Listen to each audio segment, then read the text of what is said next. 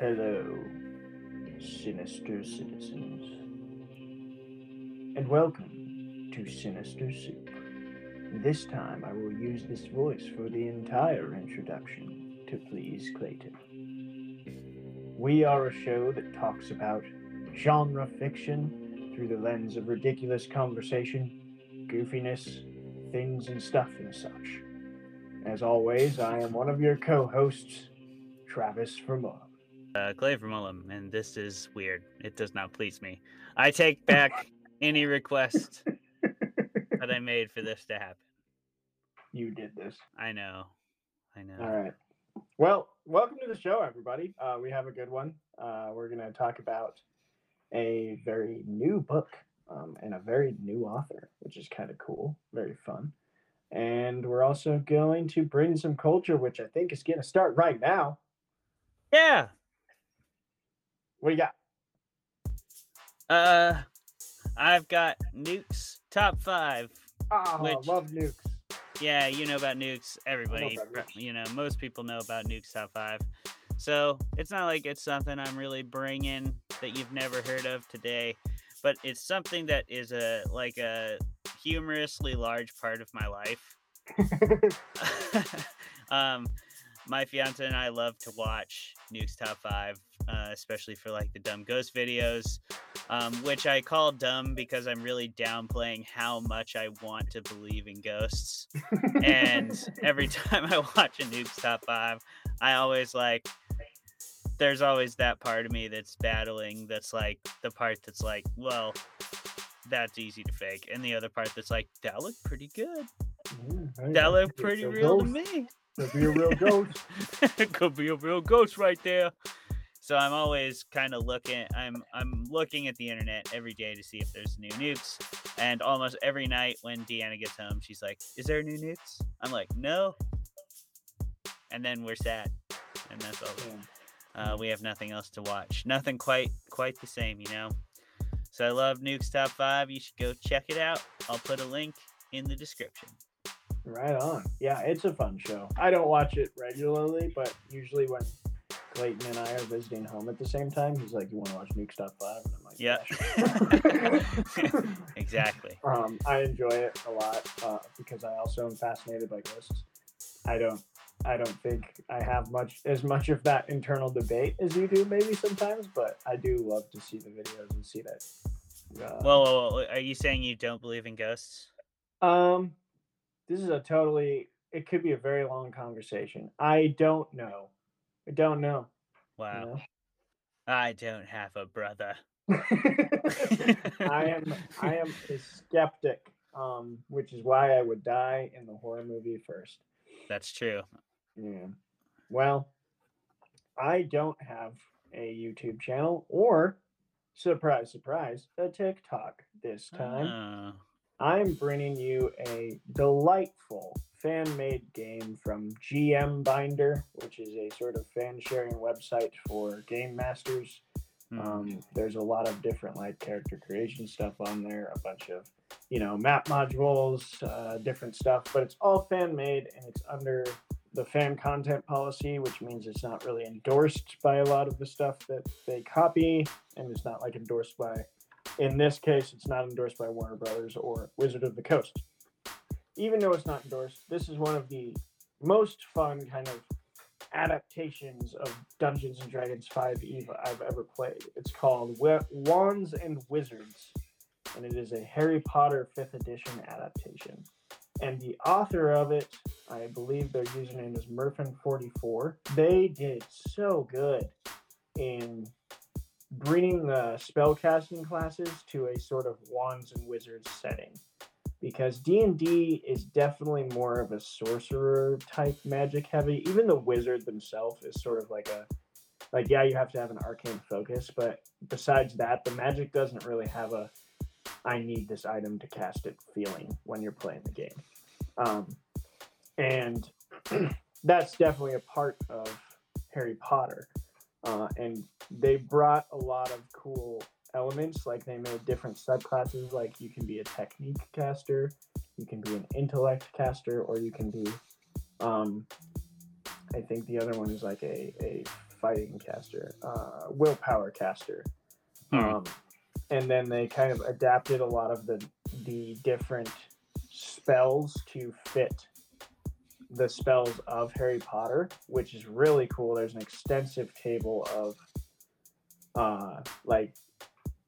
Alohomora, and then in parentheses it'll say use 5e this spell.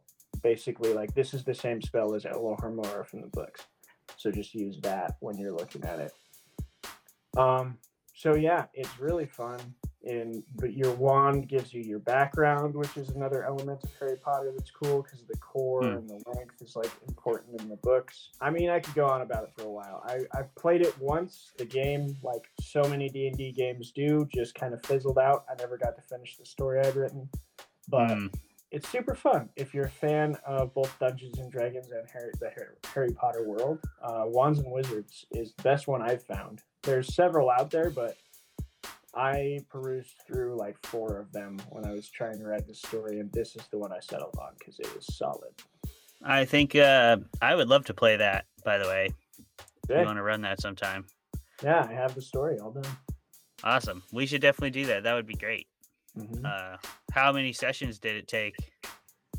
It can be a long one. I had a longer campaign planned that would take you through the 4 years of school.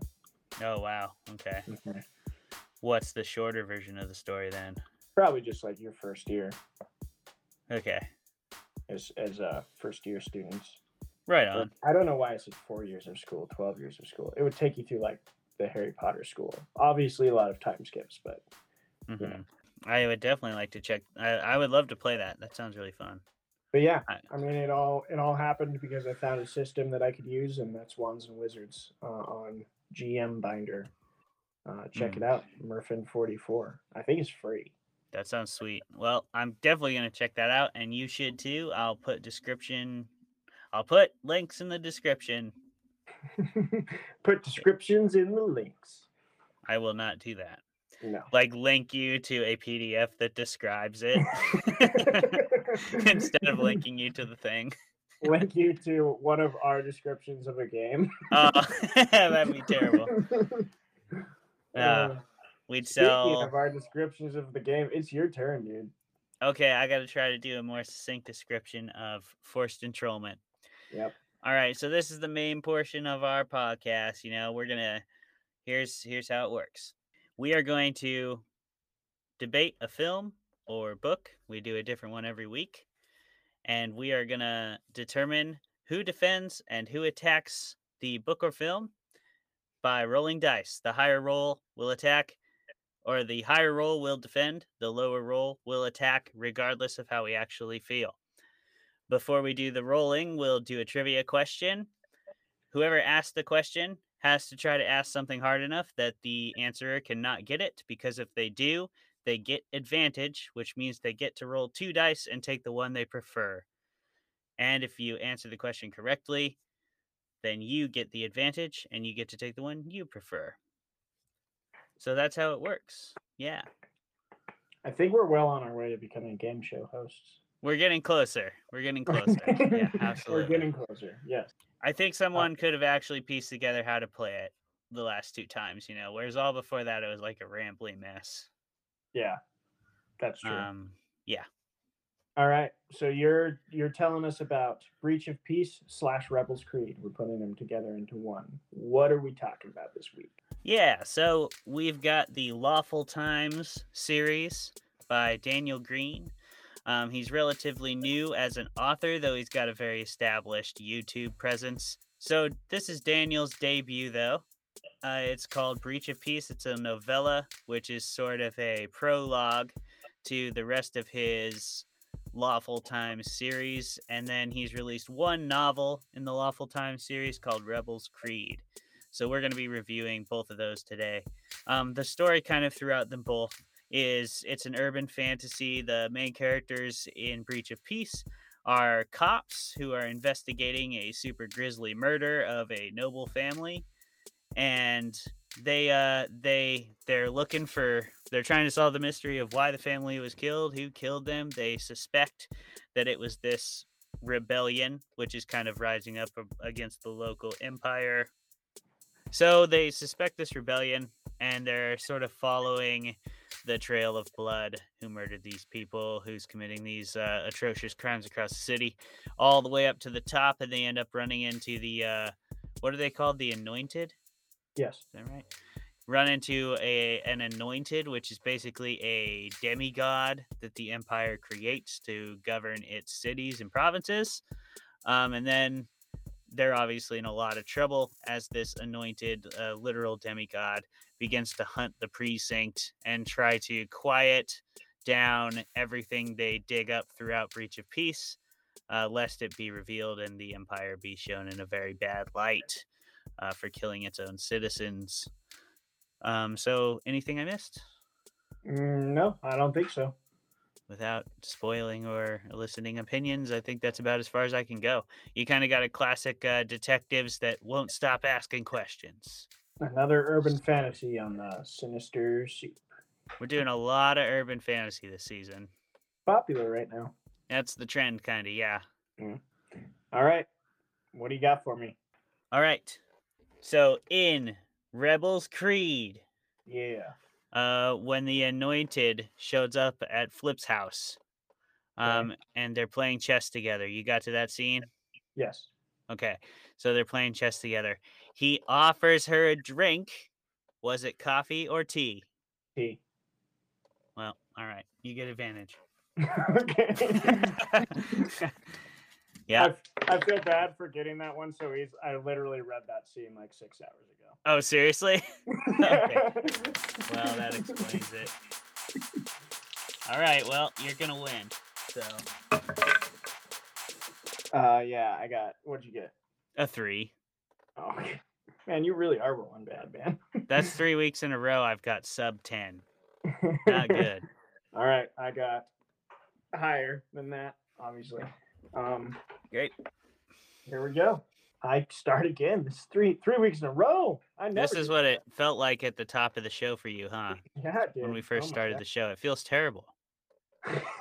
Yeah, I wouldn't have given you so much crap about it if I knew how bad it felt. 3, 2, 1. All right. I am a big Daniel Green fan. His YouTube channel is one of my favorites. He does like fantasy news and kind of updates his viewers on things going on in the fantasy world, which is really cool. When his novella first came out, I was like, oh man, I really don't want this to suck. Because he does critique a lot of fantasy work and he knows what he's talking about, and I just wanted his story to be good. And I think it is. I'm not going to sit here and say it's one of the best I've read all year. It's very much, Breach of Peace and Rebels Creed are very much the first strides into the fantasy genre from a new author. There are some pacing problems, but what I think Daniel Green has a firm grasp on is one thing he talks about loving all the time, and that's his character work, particularly in his novella. The different detectives in that Precinct 7 are given a lot of personality and kind of little nuances. Their dialogue is pretty good. And you start to kind of get the city and the world revealed through their eyes. Rebels Creed, he introduces a few new ones that I also think have pretty decent dialogue, pretty decent character development. And I think it's leading to something very well done. I also enjoy his overarching plot of this corrupt government and the how ingrained it is in society, because I don't think he ever insults the intelligence of the little man, which can happen with stories like this, where it's like, oh, it just took one person to understand that they've had you under the thumb this whole time. I think Daniel Green has a very realistic view of like, a lot of these people know that the government sucks. They just can't do anything about it because they're so powerful. Mm-hmm. And it's kind of like in Lies of Locke-Lamora with magicians of, these magicians can just kill anybody and are corrupt as hell, but what are we going to do? Because they can kill anybody. Like, I really like that he has that plot line of the Anointed and the government having kind of all this power, and even the people who want to dissent can't, and the rebels are fighting with the little resources they have to just try and stay alive. I think that's very realistic and doesn't happen all the time, because a lot of the stories you read with government plot lines like that are like Chosen One. Oh, you got the Chosen One leader, and now all of a sudden everyone understands that the world sucks. And he doesn't do that, so I enjoyed that. Yeah, I mean, it's that or Chicken Little, right? Either way, I did not go into this as a Daniel Green fan, and I'm not gonna say anything about his show. It's not really my cup of tea, but it's also like well done, you know. Mhm. I didn't like his writing style much. I felt like and you said this. Maybe I felt it to a little bigger degree because I wasn't like rooting for the book in any way. I was reading it pretty objectively, and Mhm. it does feel like a first book. It feels very basic and pretty surface level to me. Very like procedural cop. I mean, it basically every cop story that isn't like somehow breaking out of the mold is very firmly in the cop story mold. Every cop story kind of goes through the same process that this one did, They start Mhm. right on the crime scene. I mean, it's literally how True Detective starts, right? Right on the crime scene. Grisly murder, mysterious circumstances. We have a bad cop who's a little suspicious because he's clearly holding back information. And then we have our good cop who's like always there for the boys and is working overtime and also did some dumb cop stuff earlier because he's a real cop who catches any case and takes care of business. And then you got your POV character who's kind of shown us the world through her lens, and I don't know. It all felt pretty basic to me. Kind of honestly was a little bit bored by it because I'm not a cop show guy anyway, Mhm. and I'm also not a big like action film fan or film or action book fan, as you know. Mhm. So if I don't have a whole lot of substance up front and like a while to get to know the characters, and I understand it's a novella, but I've seen novellas who do this, so I don't want to hear that it can't be done. I'm just not going to be interested in the action scenes because there's no stakes for me, and the whole book felt that way. Yeah, I I don't disagree with the like cop tropes, but I think what's unique about these cop tropes is, and this kind of goes back to we just our Jurassic Park episode of it is it falls into some tropes, but I think it creates newness in them by having a different voice to some of the characters. Like I Mm. don't think any of the cops are really a good cop, bad cop, and you kind of have to, like, as you read through their character development, you get that sense. So I think like all three of them, when that first scene happens, you automatically as a trope, like knowing these tropes, you're like, oh, good cop, bad cop, main character. And then as you continue to read and the POVs change and kind of learn more about these characters, it's like, oh, so bad cop was actually not that bad and is one of the ones who's like actually helping a lot of the people on the right side of history. And good cop is also like a nice guy, but he's also very ingrained in this bad, corrupt institution. I did like that, because I think it's very true to reality of, and that's another thing. I think Daniel Green's story has a firm pulse on how people are in reality. Some of the nicest people you're ever going to meet might be part of things that aren't very good, and some of the biggest jerks I've done a lot of work in the nonprofit sector of people who genuinely do amazing social work, sometimes not people I want to get a beer with, And I think Yeah, that's something that Daniel Green's story does. I just feel like the characters are constantly just reactive. I mean, I Mm, understand they're at they're like they're in a big situation and they get dropped right in the middle of it. But you don't get a lot of knowing really their motivations or anything. You really just see their reactions and like their instinctual knee jerk reactions to all these things that are just happening to them the whole time. Everything's like happening to them. They aren't making things happen. mm. And I think that's the sign of a character that isn't fully developed. I can kind of see that. I think in Breach of Peace, maybe, but it's a setup. I think, yeah, there are some standalone novellas that have done it more efficiently, but this was never meant to be a standalone novella. And I think I this, understand that, but like it is the first book of the series, dude. yeah. Like you can say it's all set up, but like it's a book, not a 20-minute episode of a show. Like it has to do its job and it didn't. I feel like it did. I feel like it was not meant to be as deep as Rebels Creed. I think it was meant to get you through these events that will set up the world, and I think it did its job in that. So maybe it is. I think it's a bit more serial than Rebels Creed, and than the rest of the series is intended to be. But I don't think it was trying not to be. I think it was trying to be a sort of serial airplane novel that was like, okay, here's three of your lead characters and the trouble they get into and react to, and this is all going to play into the sequel of this. Yeah. I understand what it was trying to do. I just don't think it did it very well. I but also like they're doing these deaths like Samuel's death. Spoiler alert, Samuel dies. I guess you have to say spoiler alert first. Um Yeah. he dies and there's no stakes for it, you know? Like we barely know him.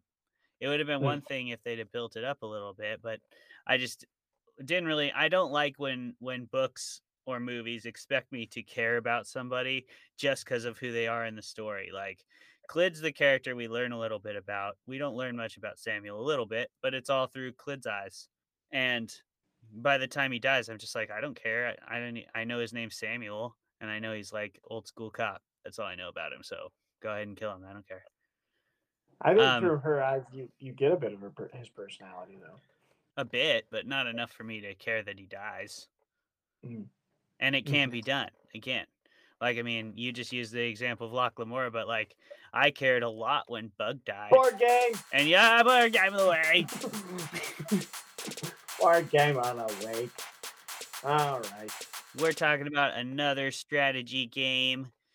This one is called Betrayal, and it's one of my personal favorite games. Like Red Dragon Inn, Betrayal has lots of different expansions. You can play in a fantasy world, you can play in a horror world, all kinds of different worlds. The basic premise is you are adventurers or explorers, depending on the genre you choose, and you're exploring this area, which is fraught with evil and danger. And so in the base version, which is a horror world, I'll just use that. It's called Betrayal on Hill House. So Oh, I you're have played this. yeah. So you're exploring the Hill House. You've played this? Yes, I played this. I Oh, didn't think I had played. Listeners, I did not think I had played this, and Clayton was just going to take the helm on this one. But I have played Betrayal at House on the Hill. yeah, it's a great game. So you're exploring a haunted mansion. Obviously, there's also a D&D game where you're exploring a fantasy city and the sewers underneath it. Each turn, you expand out like one room, and then whenever you enter the room, you either draw an event card or a curse card or an item card, and your character gets more powerful or bad things happen to the party. Once a certain amount of curses are drawn by all characters, then you enter the betrayal phase of the game, which is it's usually, 7 to 10 turns in. Once your characters have been beefed up a little bit, and then the game gets really interesting. And this is one of my favorite mechanics. It's the only game I've played that does it this way. But from the point where you reach your curse threshold, the party it all and there's a million combinations, but it all depends on like it's kind of like Clue. It's how you enter the what happened when you entered what room with what character.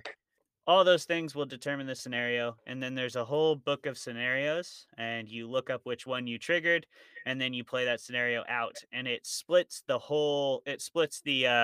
players up.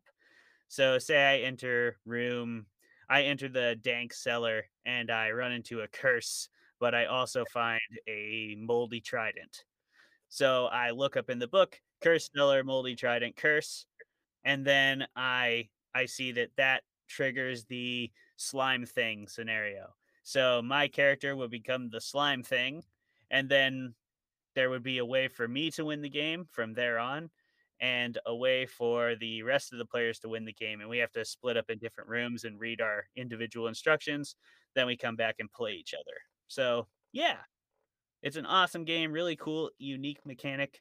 Kind of complicated. You need a few people to play it, but it's really, really fun. Yeah, I also enjoy that aspect of like different endings to the story. It's a cool mechanic that I hadn't seen before.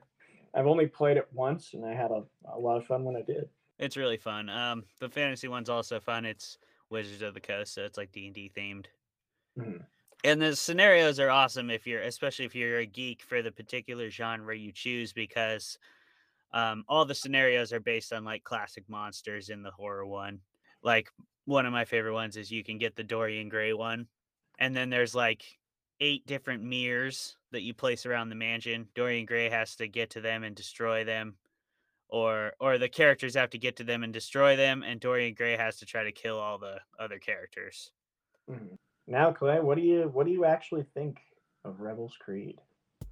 I mostly told the truth, although I have to significantly not soften, but justify everything I said, I guess. Maybe not justify. I don't know what I'm trying to say.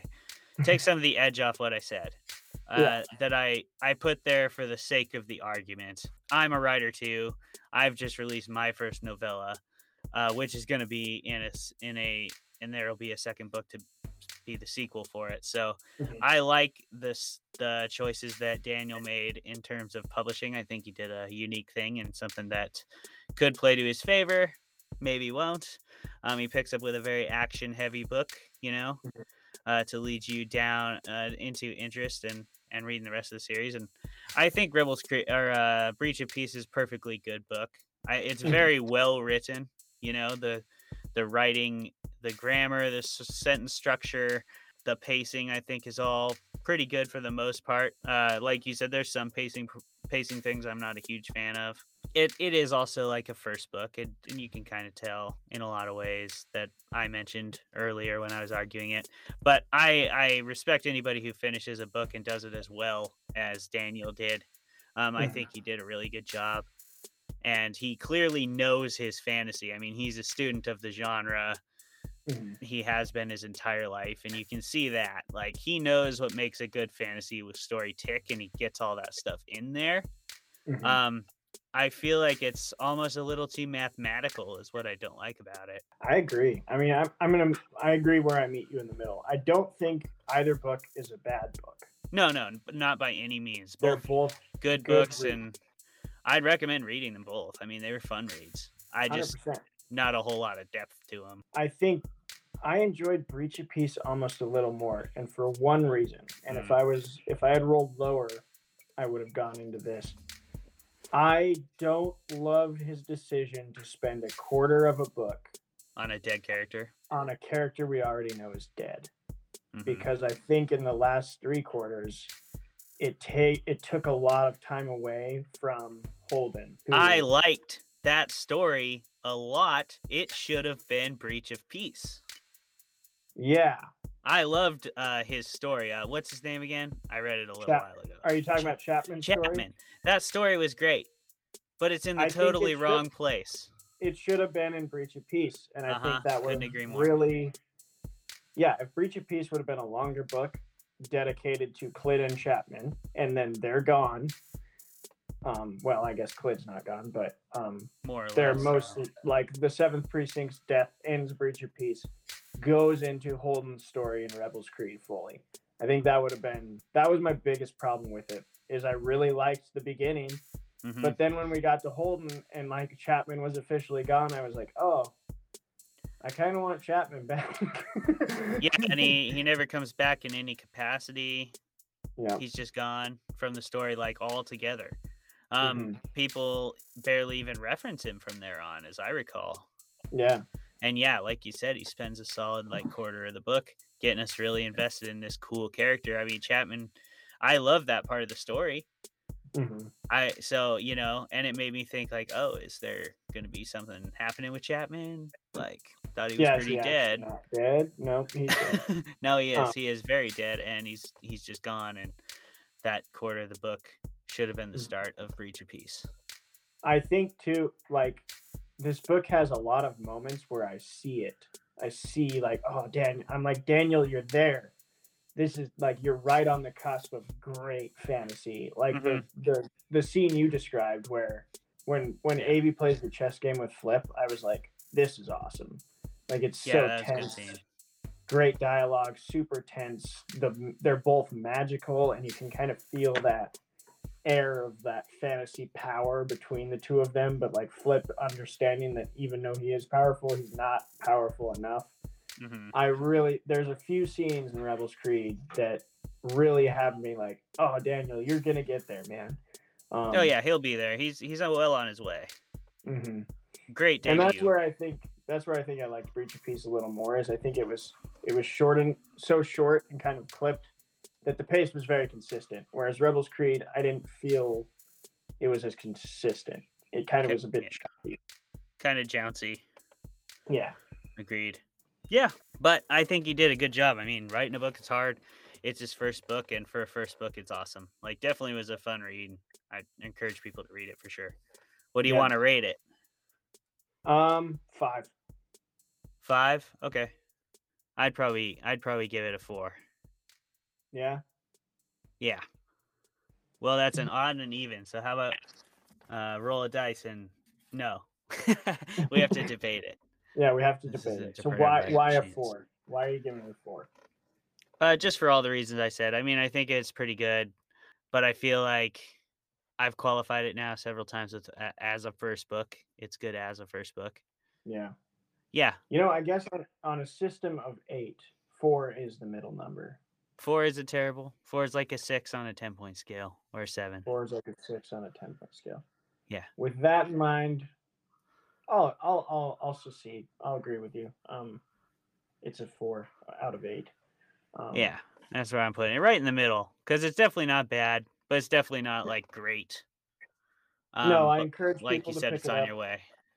Yeah, I encourage people to pick it up. I think the series is only going to improve. Just has a few issues, but a lot of cool scenes that I can see the future of Daniel Green's writing if he continues on that trajectory being really good. He's certainly someone to keep an eye on. His show is awesome. If you like fantasy and want to immerse yourself in the fantasy publishing world, or if even fantasy shows and movies, Daniel Green's a great place to geek out about that stuff. I mean, that's his whole deal. 4 out of 8 for Rebels Creed / Breach of Peace. We're kind of lumping them as the one story. First 2 books in the Lawful Times series by Daniel B. Green. Check them out. Also, check out the links in the descriptions for all of our social medias, as well as the 2 things we hyped up for culture this week. All right. Well, thanks for tuning in, everybody. Till next week, I've been Clay Vermullen. And I've been Travis Vermullen. And we are both still those people. Goodbye. Bye.